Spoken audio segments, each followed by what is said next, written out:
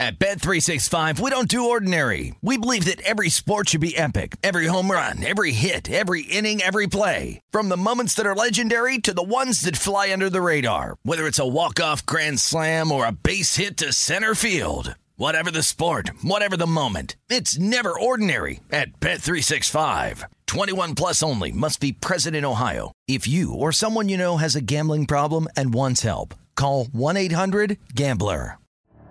The Elevation with Stephen Furtick podcast was created with you in mind. This is a podcast for those feeling discouraged or needing guidance from God.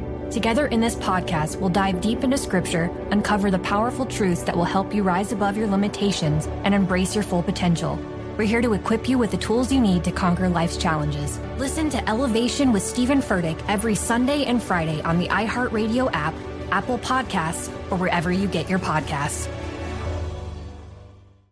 I'm Hannah Storm, and my new podcast, NBA DNA with Hannah Storm, chronicles my 6 decades in professional basketball. From growing up in the sport to becoming one of sports TV's first female broadcasters. Join me as I dig deep into the game's history, unearth some wild stories, and talk to my friends from the world of basketball, from Dr. J to Charles Barkley. It's been a wild ride, and now I get to take you with me. Listen to NBA DNA with Hannah Storm on the iHeartRadio app, Apple Podcasts, or wherever you get your podcasts. This is Hardwood Handicappers, VSiN's premier NBA betting podcast. Here's your host, Jonathan Von Tobel. What's up, everybody? Welcome in another edition, Hardwood Handicappers early week episode. We got a lot to get into, only though we are 6 days into the season, but a lot to glean from the early action in the association. We have a good episode on tap. Not only do I have our hardwood headlines as we usually do, but coming up a little bit later, we're going to talk a little bit about home court advantage, where we're at this point, and the fact that we are starting to follow in the footsteps of last season when it came to home court really not being worth that much, and so far not being worth anything. Also have a lot to get to with some of these hot starts. I guess you call them hot and cold. We're going to talk about some sustainable starts and whether or not teams that have gotten off to good or poor starts, something that we can take from them and move forward with, and whether those things are sustainable and have some substance to them. But let's start the show as we always do with some headlines in the world of the NBA. We do have big news coming out of New Orleans, and that's where we're going to start. Zion Williamson and Brandon Ingram injured in their loss to the Utah Jazz over the weekend. Williamson officially questionable to play against Dallas on Tuesday. And actually, just minutes before we came on the air here to record the podcast, Brandon Ingram was placed in concussion protocol. He suffered a head injury. He's actually a little bit of friendly fire going up for a loose ball in the air, gets smacked in the face, leaves that game, only plays 11 minutes, and of course does not come back. Zion Williamson leaves that game late in the fourth quarter. I guess we'll call it early, actually. 8:01 left to go in the fourth quarter in a game that finished in overtime. Took a really hard fall in the fourth when going up in transition, getting blocked by Clarkson. So there's a lot of injuries here to monitor for New Orleans as we move forward. And it's not just those two either. Herb Jones actually had to have his knee tested. It didn't have any structural damage to it. Went through an MRI as well. But we have three of what I would argue, and I think a lot of people, at least for the very top two guys, Williamson and Ingram, but I think three of the most viable players and the most vital players, I should say, for the New Orleans Pelicans are in question as we move forward here. Now, officially in concussion protocol, Brandon Ingram, I was going through some of the official documentary or documents, I should say, from the NBA when it came to concussion protocol. And it does say that about 24 hours after being placed in concussion protocol, he has to have another 24 hours of observation. So it does not look like Ingram is going to be on the floor when the Pelicans play host to the Mavericks. And whether or not Williamson is going to be available is a question, as it has already been stated he is officially questionable for the game. So what does this mean moving forward? Well, really not much. I just think it's obviously something worth monitoring. And what the market's going to do with this game on Tuesday is going to be pretty interesting, as New Orleans is at home. And I think it'll give us a good sense, and we're going to talk more about this coming up in a couple of minutes. It'll give us a good sense of what the market is doing with this home court, because you would think, even with the question, the looming specter of whether or not Zion Williamson is going to play, if he doesn't, and Ingram's not available, and Jones isn't available, I would expect that the Dallas Mavericks are going to be favored in this game. But kind of hedging your bet if you're the market and hanging up New Orleans -1 or 1.5, something I'd probably expect here. But what they want to do, the odds makers, that is, with this game, will be fascinating to track. And for the rest of the schedule going forward, because these do have the chance to potentially linger a little bit, they're not overly serious, but if Williamson misses a game or two with this hip issue that he's dealing with after a really hard fall, if Ingram's going to be in concussion protocol for multiple days, or if Herb Jones is going to rest this knee for a while, they do get Dallas at home Tuesday. And then they will go out west to a 3-game West Coast trip, Phoenix, LA, and LA, the Clippers and Lakers respectively. But they don't play again until Friday. So you get to play Tuesday. You're off Wednesday, Thursday before you start on that road trip on Friday. Just venturing a guess here, I would say if you're New Orleans, you don't want to push the issue. And maybe we see pretty much all three of them getting shelved in this game Tuesday against the Mavericks. No need to rush it back. You have an important West Coast trip coming up, especially when it comes to the grand scheme of things in the Western Conference.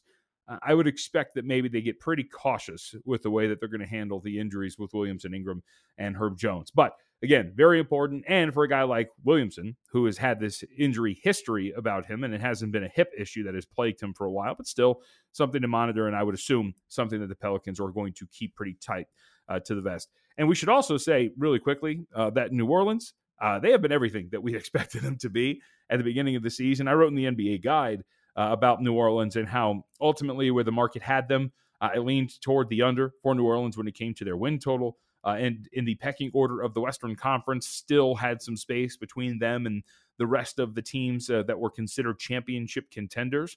But their strengths are absolutely their strengths.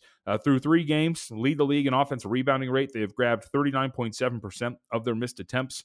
Their offensive rating right now in non-garbage time minutes, 120.4, the best offensive rating, or third best offensive rating in the NBA. If we're talking about half-court possessions, half-court offense has actually kind of been a scuffle so far. Offensive rating at 92.6. You want to see that get a little bit better. But what they're doing, and which is working, they're just grabbing offensive boards and getting pushbacks. While they only rank at this point of the early season, and rankings don't really mean much, but it gives you an idea. 18th in half-court offense. Their putback numbers are incredible. According to Cleaning the Glass, points per miss, 36.7, second highest rate through 3 games. The plays per miss, 30. That is first so far, and top half of the league in terms of efficiency on putback plays. This is a team that we kind of know exactly what they're going to be, but the half-court offense can get a little bit better because, again, some of the bigger teams in which you are not able to attack the offensive glass, you're going to have to be able to execute in half-court, and so far it has been a little bit of a scuffle. And in transition, too, they are an elite transition unit, kind of as we expected as well. So far, 8.2 points added per 100 possessions. In transition offense, that is the best rate in the NBA up to this point. Offensive rating 154.3, the second best efficiency mark in transition. So they're checking all the boxes on offense. I am really intrigued as we move forward to see what this defense looks like for New Orleans, because that was kind of my whole trepidation with the Pelicans. And the offense rating's been fine, 108.6. The larger the sample size, obviously, the more we're going to learn. And let's be somewhat frank. I mean, when you look at the 3 opponents, Utah, Charlotte, Brooklyn, I think one would argue, hey, those are all some elite offensive teams. Brooklyn in its first game, essentially after a summer of turmoil and a terrible matchup for them. I guess we can give them some credit, Pelicans it is, to holding them to an offensive rating of 105.4, but I don't want to pull out a whole lot from that. Charlotte missing LaMelo Ball. Don't want to take a whole lot out of that. And Utah, I mean, they were missing the Pelicans, Zion Williamson and Brandon Ingram in this game, but still Utah 113 was their offensive rating in that win on Sunday. That is something to kind of circle as you move forward with the Pelicans and if their defense is going to be what I expect the weak link. And I didn't expect it to be abhorrent by any stretch. That's the second time I've used that word today. The other time I was talking about the Bulls offense. But I don't expect it to be terrible by any stretch, but I did expect it to rate in the bottom half of the league, closer to 20 than it would be to 10. We'll put it that way. And so far, they have passed all of their tests defensively, but only 3 games. So we'll see how this looks going forward over a large sample size and over the course of a tough road trip as well against the Suns, Clippers, and Lakers. Suns and Clippers a little bit more so than the Lakers, who we'll get to momentarily. Other headline, I guess this is kind of a headline. I wanted to just mention this very quickly. Dante DiVincenzo, I don't know who was watching on Sunday, but an incredible comeback from the Kings was snuffed out against the Golden State Warriors. DiVincenzo is going to miss about a week. He's going to be reevaluated, as Steve Kerr told the media earlier today. He's got a hamstring issue. On a closeout, he leapt, and it looked like he came down weird on the leg, came up immediately, hobbled left the game, didn't come back. Not a massive loss for the Golden State Warriors. He's only averaging 5 points per game. He hasn't really been a net positive for them up to this point either. So not going to shift the power rating in any way, shape, or form. But for those who are just monitoring a lot of these injuries, very much worth noting that Donte DiVincenzo is going to be out for a week for the Golden State Warriors.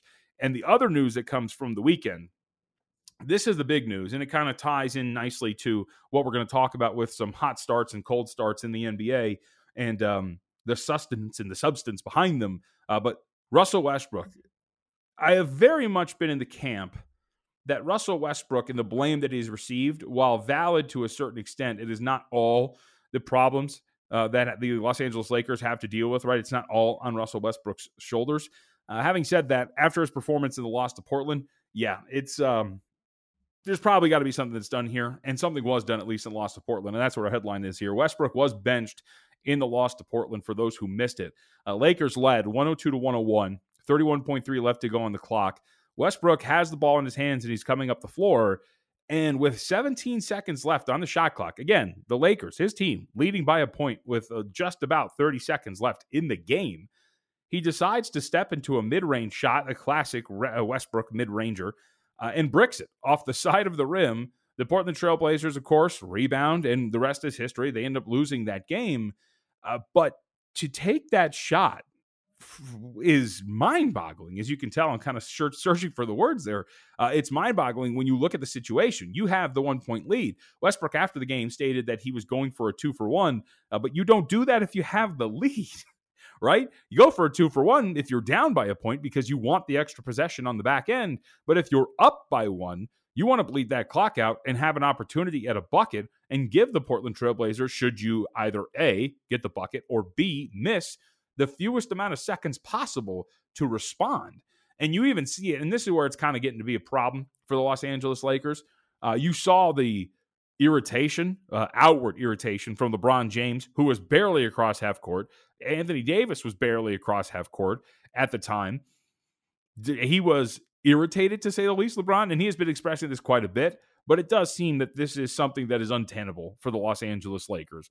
Westbrook, he has his moments. He has been playing all right on the defensive end. The highlights for him on that end of the floor, of course, were the Clippers game where he was fronting Kawhi Leonard and not allowing them to post him up. And there were some really good moments in that game, and I think he had 5 steals in that game. But so far, when it comes to the offensive numbers, Westbrook has been just as bad. Ham, after that moment, benched him for the final 3 possessions. And I think as we kind of look at this, this is the time where you start to make a move here. And if Westbrook wants to pull the card of, hey, man, look, this is the reason I hurt my hamstring because I was coming off the bench, as he stated to the media right before the season began, then that's on him. But if you're looking at some of these numbers, this is from Sam Quinn of CBS Sports about that game against the Portland Trail Blazers. Every Lakers starter had a positive point differential except for Russell Westbrook. He was -4. Lakers starters not named Russell Westbrook shot 29 of 55 from the field in that game, 52.7%. Westbrook, 4 of 15. That's 26.7%. And as Quinn notes, it's time, bring him off of the bench. As I mentioned, I was camped, not just Russ for a while, but it does seem like this is the turning point here for the Lakers, and Darvin Ham has to do something. Because just think about this, too. It's not even just the offense. And Jovan Buha, who writes for The Athletic, covers the Los Angeles Lakers, does an awesome job. I've reached out to him, see if we can get him on at some point either this week or next week when it comes to this whole situation around Los Angeles. It's not just the offensive numbers for Russell Westbrook. Opposing teams are now throwing their centers on Westbrook and just leaving him alone. In that possession at the end of that game that I mentioned, which he dribbles up into a mid-range jumper, the reason why he dribbles up into a mid-range jumper is because Jusuf Nurkic is essentially on the block, covering him or guarding him, but allowing him all of that space. They want him to shoot threes. They want him to step into these mid-range shots, and it is working. And he is, for some reason, I guess it's Russell Westbrook, and ego is hard when you're a player of his level, especially when you're as good as he was, is feeding into it when he's taking some of these shots. And it's not really working. And on the flip side of it, it's not just that. It is the fact that teams now, when they're putting their centers on Russell Westbrook, these centers can help off with ease and clog the lane. Nurkic did it multiple times in that game where he was playing off very close, essentially in the paint, and being to help and go after Anthony Davis. There was a key moment in the game where I think it was about 3 minutes left to go, and Buha points this out in his article in The Athletic, in which Anthony Davis goes on a roll into the paint, and Nurkic is just standing there, able to catch him. Why? Because he's playing off Russell Westbrook, who gets the ball subsequently and bricks a three-point shot from the left wing. So this offense, his personal shooting numbers are not playing very well, obviously. His presence on the court is mucking up their entire offense.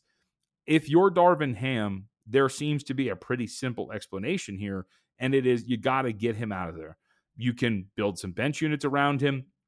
You can get a little bit more athletic, get a little bit more transition heavy. They've been kind of a quick-paced team so far to this point of the season through these 3 games. The first 2 games, their transition frequency numbers were super high, well over 20%. Again, in this game, it wasn't as high, but 17.6% of their possessions against the Portland Trailblazers started with a transition play. They haven't been overly efficient in transition, which is a little bit of an issue because if you're going to get out and run because your half-court offense stinks, you want to be able to at least successfully do it. And so far, through these first 3 games, Lakers have the second highest transition frequency rate in the NBA, so it speaks to what they're trying to do.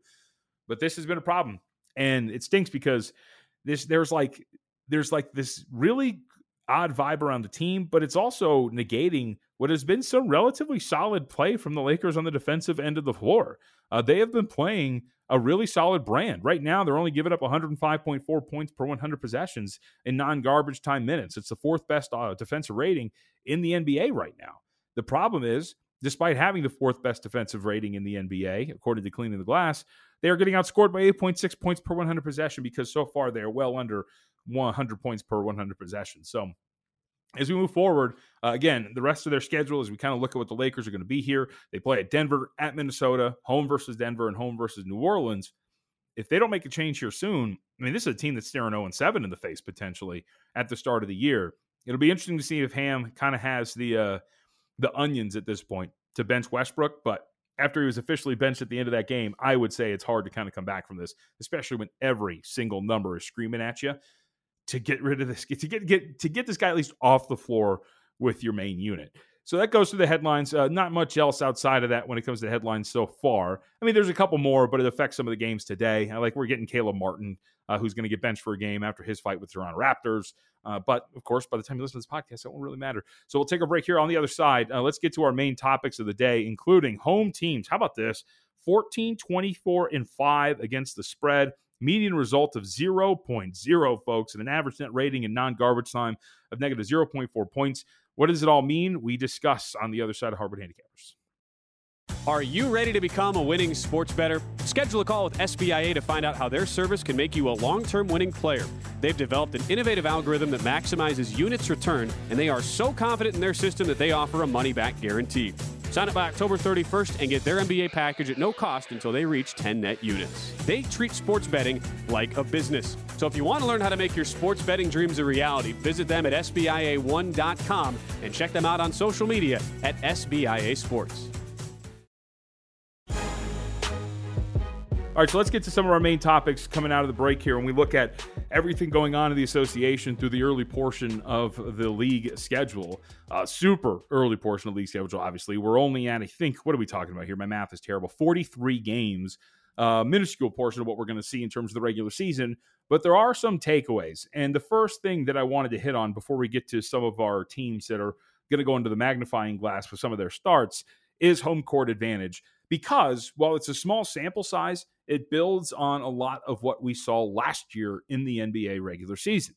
So through 6 days, to reiterate, home teams, 21-22 straight up, 14, 24, and 5 against the spread. So when I say median result too, by the way, median result is a really good way that I was taught by Jeff Fogel, our former colleague over at VSiN, to measure home court as opposed to an average result. So the median result gives you the most frequent result for these teams. And so when you're looking at it overall, you're seeing a median result of 0.0. Essentially, or when you're looking at it for home teams, I should say, these home teams have been at a small, I guess you call it disadvantage. Non-garbage time average net rating, according to Cleaning the Glass, negative 0.4. I wrote about this a little bit in today's column, but I kind of wanted to expand on it a bit on the podcast, which is, first and foremost, look, we're not going to start to hand out road court advantage to teams, right? Like, you're not going to shade the line a half point in favor of the road teams because what we've seen up to this point And because we're tracking the median result and the median result is telling a 0, that doesn't necessarily mean that we're saying that home court is worth nothing. I would venture a guess, as the sample size expands, home court is going to start to prove its worth. But this conversation is worth having because it's not going to be worth as much as it once was. Last season, after an entire regular season of NBA action, again, stress regular season, home court came out to be 1.7 points, or worth 1.7 points. If you looked at it from the efficiency numbers, if you looked at it from the median result, that's where we came out to be when it came to home court. And a lot of people initially, and it's the same thing with the NFL at times, or it was, a lot of people expect that home court is worth about 3 points. There are some who think teams like Utah, Denver, right, those that play at altitude that have an inherent home court advantage, that their home court should be worth nearly 4. That is not the case anymore. And I would love to dive a little bit more into this in terms of talking to people around these teams and whatnot. And maybe it's a project that'll be fun as to why this is the case, because these teams are still getting relatively decent turnouts. I think at the very core of this, it's just kind of what we've spoken out for a really long time, which is, one, these players are used to travel at this point right now, and how they travel is not like you or I. They're not going through, right? They're not going through security and all those things. They're not getting Spirit Airlines. They're not getting jammed in some of these tubes and, of course, being shuffled back and forth right after a game. It's a lot more luxurious in terms of the travel. They have a lot of people involved that really have everything down to the last minute detail setup, whether it's meals, sleeping, all sort of things. And sure, there's some players that deviate from that, but travel is a lot easier than it's ever been. Playing in these environments is not, I would say, I guess, as intimidating as it once was. Think about these guys. I mean, they play AAU basketball from a young age. They're used to traveling. They're used to playing in front of foreign crowds. It's something that they've dealt with since a very early portion of their basketball careers. Traveling just isn't what it used to be. And by the way, the NBA is hardly the only sport that is dealing with this. We have this conversation all the time in the NFL. So what this conversation here is just, if you're out there making your own numbers, or if you're looking at some of these lines and evaluating where these lines are at and how the market is rating some of these teams, it is worth noting that when you want to find the market rating on some of these squads, and you want to say, for example, here today, just to use this, right? The Orlando Magic are playing the New York Knicks. The Knicks right now will call it as a 7.5 point favorite. So if we want to use 1.5, which I think it's what I've been rolling with here for home court early, even with the early returns being it worth nothing, because that's what it was last year. So if you're rolling with 1.5 as your home court advantage, well, then the market's telling you the Knicks are 6 points better than the Orlando Magic, as opposed to saying that the Knicks are 4.5 points better if we're using the traditional 3. So that's just something to keep in mind. When you look at some of these numbers and you see that the Utah Jazz, for example, today are a 2.5 point road favorite against the Houston Rockets, a lot of people might look at that and go, wow, that's a really big role reversal for a Jazz team who, yes, they're off to a hot start, but should they be road favorites over everybody? Well, if we're using 1.5 for home court, it just tells you that they're only about a point better, or like about, what are we talking about here? I'm terrible at math. 4 points better than the Houston Rockets. Well, that gives you an idea of what you're looking at and going, actually, that is somewhat, like, even with just 1.5, it's kind of a shocking thing given where the Jazz were at the start of the year, but it's a good way to evaluate a lot of these teams, but it gives you some perspective. Home court's not what it was. So if you're using it to evaluate some of these squads, just keep that in mind when you're looking at it from the big picture for the NBA up to this point. So again, we're going to keep track of it. I got a Google Doc. I'm going to put it up on the Twitter account too. That has like the tracking and the running of home court so far after I plug in some of the results. So I'll share that so a lot of people can look at it if you want to just track it. I won't tweet it out every single day, but if you want, it's an open doc and I'll tweet it out and you can check it out as it goes along. It includes all the plays too and tracking and whatnot in terms of the record for the plays. So with that, we talked about the Utah Jazz. Let's talk about some of these teams that are off to some starts, we'll call them, be it hot or be it cold. And let's talk about the sustainability of those starts. And the Jazz is the team that we have to start with, right? A lot of people shocked by the way that the Jazz have started the season so far. 3-0 straight up, 3-0 against the spread. As I mentioned, coming off of the dramatic victory over the New Orleans Pelicans in overtime. And I would very much stress, and this is actually why, so you'll know whether I'm right or wrong by the time maybe you listen to this on Wednesday. I am on Houston today against the Utah Jazz because I do think that we're maybe reading a little bit too much into this for Utah up to this point in terms of the hot start. You just look at, for example, their win over New Orleans. Yes, they beat the New Orleans Pelicans in overtime. However, They beat the New Orleans Pelicans with Brandon Ingram playing 11 minutes, Zion Williamson getting knocked out of a game that had 8 minutes left to go in the fourth quarter that eventually went to overtime, and Herb Jones banged up as well. That's one result, but that's not one result that you really want to buy into a whole bunch. And also, while Lauri Markkanen has been off to a tremendous start in terms of his scoring, averaging 24 points per game, if your leading scorer is Lauri Markkanen at 24 points per game, I would think that paints a picture of unsustainability for the Utah Jazz. I'm just going to go out there on a limb and say that's not going to be something that they can continue to do. And one thing that stuck out to me when evaluating a lot of their numbers, and this is going to be, I think, tested tonight against Houston, so we'll see if that's going to be the case. The Jazz have been fine defensively. If you want their defensive numbers from an efficiency standpoint, 108.8 points per 100 possessions allowed in non-garbage time minutes. That's solid. However, two things stick out. One, giving up a lot of offensive rebounds. Offensive rebounding rate allowed at 35.1%, so they're not rebounding the ball very well. And the other is they are getting cooked in transition by a lot. Right now, opponents adding 6.6 points per 100 possessions to their offensive rating through transition offense against Utah. That is the worst rate in the NBA through this early portion of the schedule. Opponents are getting out and running, too. 18.4% of opponent possessions are starting with a transition play. That is, again, 23rd in the NBA. So teams are getting out, they're ripping and running. In terms of overall defensive rating, in transition, Utah, 136.8. That is 23rd right now, according to Cleaning the Glass. It's a relatively high rate in terms of points per play. And if you look at the numbers, because Cleaning the Glass does a great job of separating it, right? Because let's say, especially through this early portion of the year, you can have a really poor defensive rating in transition if you're turning the ball over a lot. Because if you're just turning the ball over more often than not, you're giving up an easy bucket on the other end. Well, they separate it into off steals and off live rebounds. Off of steals, the Jazz, as expected, have been very poor. Off of live rebounds, though, they have been just as poor, if not worse, in terms of overall efficiency. So what does that tell you? Is that they are failing to get back once a possession ends for them. Off of live rebounds through in transition, defensively, opponents are adding 2.5 points per 100 possessions against Utah.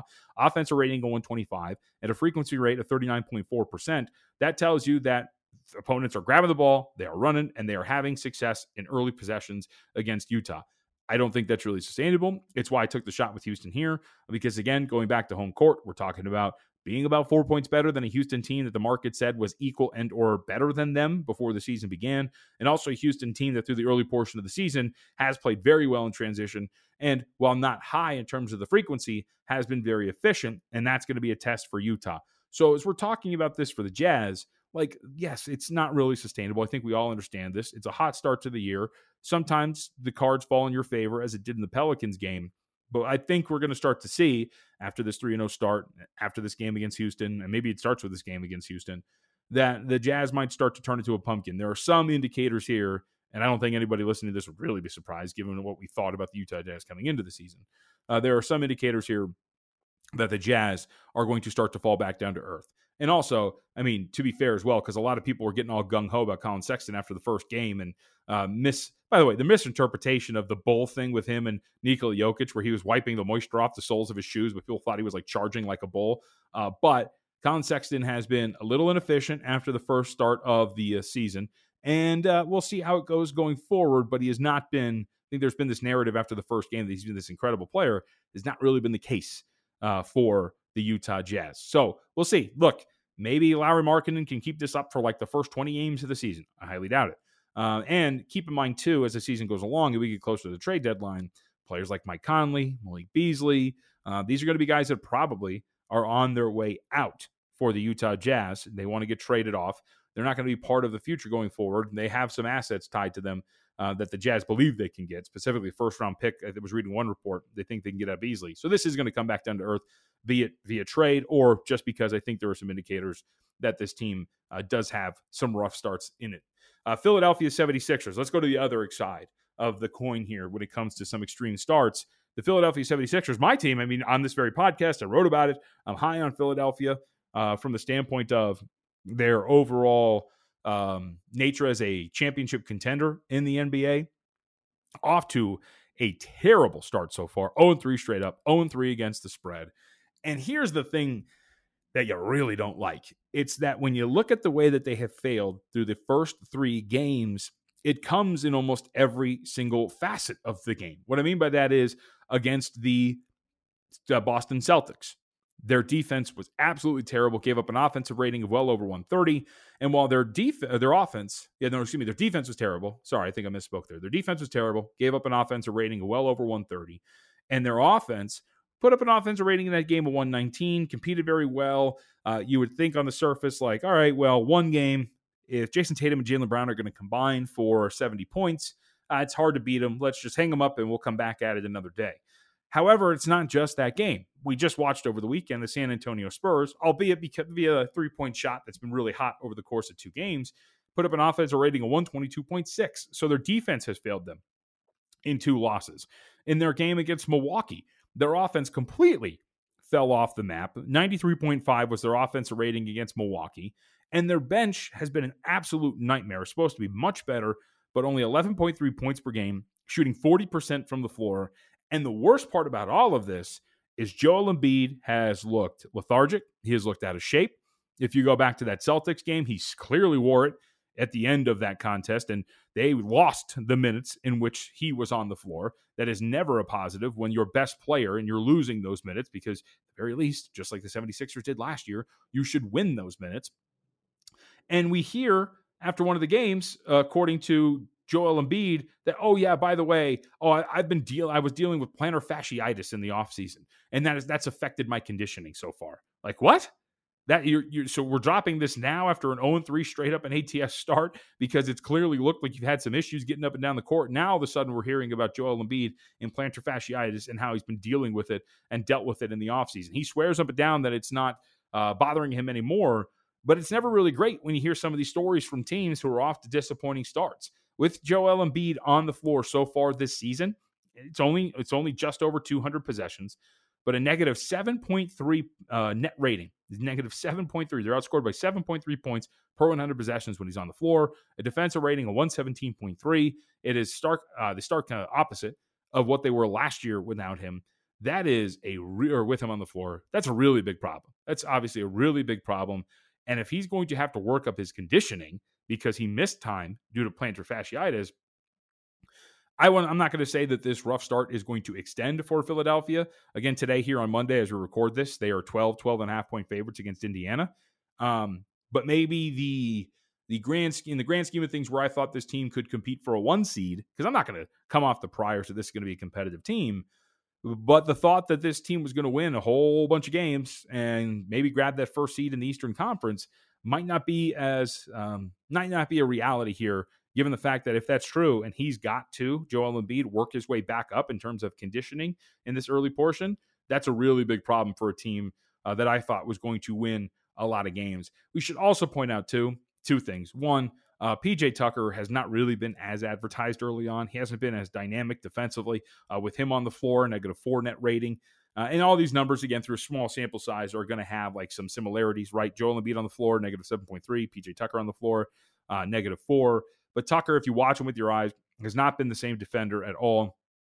Has not been as effective as a shooter either so far, especially when it comes to some of the corner stuff. And this will, I think, all improve with more time, but it is somewhat of a problem so far for PJ Tucker defensively and offensively. So this is just a little bit of a disappointment. I would say one of the things that you really don't like is the fact that this bench has looked really bad. DeAnthony Melton, I thought, was going to be a much more impactful scorer, and he could maybe get a little bit better. But what I really didn't like, especially in that Spurs game, there were multiple possessions where Montrezl Harrell's playing, like, again, that lazy drop coverage. Guys are just walking into open threes. Like, there's playing drop coverage but still being active. And there's just doing what Harrell does at times, or DeAndre Jordan does at times, where you just park yourself on the free throw line and you just watch a guy step into a wide open shot and do nothing about it. And Harrell has done that quite a bit in the possessions that I have watched, while also not being the effective scorer that they expect him to be. And if he is going to be that, that's a really big problem. And as I mentioned, I think it was relatively fair the preseason measurements of this team. You figured backup center was going to be a little bit of an issue for them, just because while Harrell gives you something offensively, he is a negative defensively, and that still looks like that's going to be the case. And I would expect that backup center is maybe something they address at the trade deadline coming up this year. But not a great start. Doc Rivers and the 76ers, Doc, of course, complaining about his players as he usually does, saying that the offense was late into possessions against San Antonio. Harden, they're very reliant on Harden early. Tyrese Maxey's been fine, but Tyrese Maxey has been just out there considering what he gives up defensively, especially in that Spurs game, really negates what he does offensively because how poor he can be on the defensive end. Just a bad start for a good team is what I'm hoping, at least, because I really believed in this. But I will say, and this is the last note on this, again, as we're only talking about 3 games into the regular season, this is also what I mean when we talk about investing in teams from a preseason futures standpoint. You know, there's certainly, with 79 games left, a very good chance that the Philadelphia 76ers ultimately become what I believed the Philadelphia 76ers to be. But over the course of the first 10 games, if they get off to a 4-6 start, what if we say a 3-7 start? Whatever it is. If this rough start continues, we will start to see the market adjust when it comes to the futures and when it comes to the championship odds for this team. Right now, for example, right? My buy price on Philadelphia was about 16-1. And there was only one shop that really had that up as I was looking through some of the preseason markets. As of right now, DraftKings and multiple others already have the Philadelphia 76ers at 16-1 to win an NBA title. So, that's what I mean is there are ebbs and flows to the season. And you always want to sit back and be relatively patient when it comes to some of these futures bets. Because there are some squads, some markets will be cowards, not all of the shops, but some will be cowards and refuse to move off of numbers as the year goes along. The Lakers were one of those last season.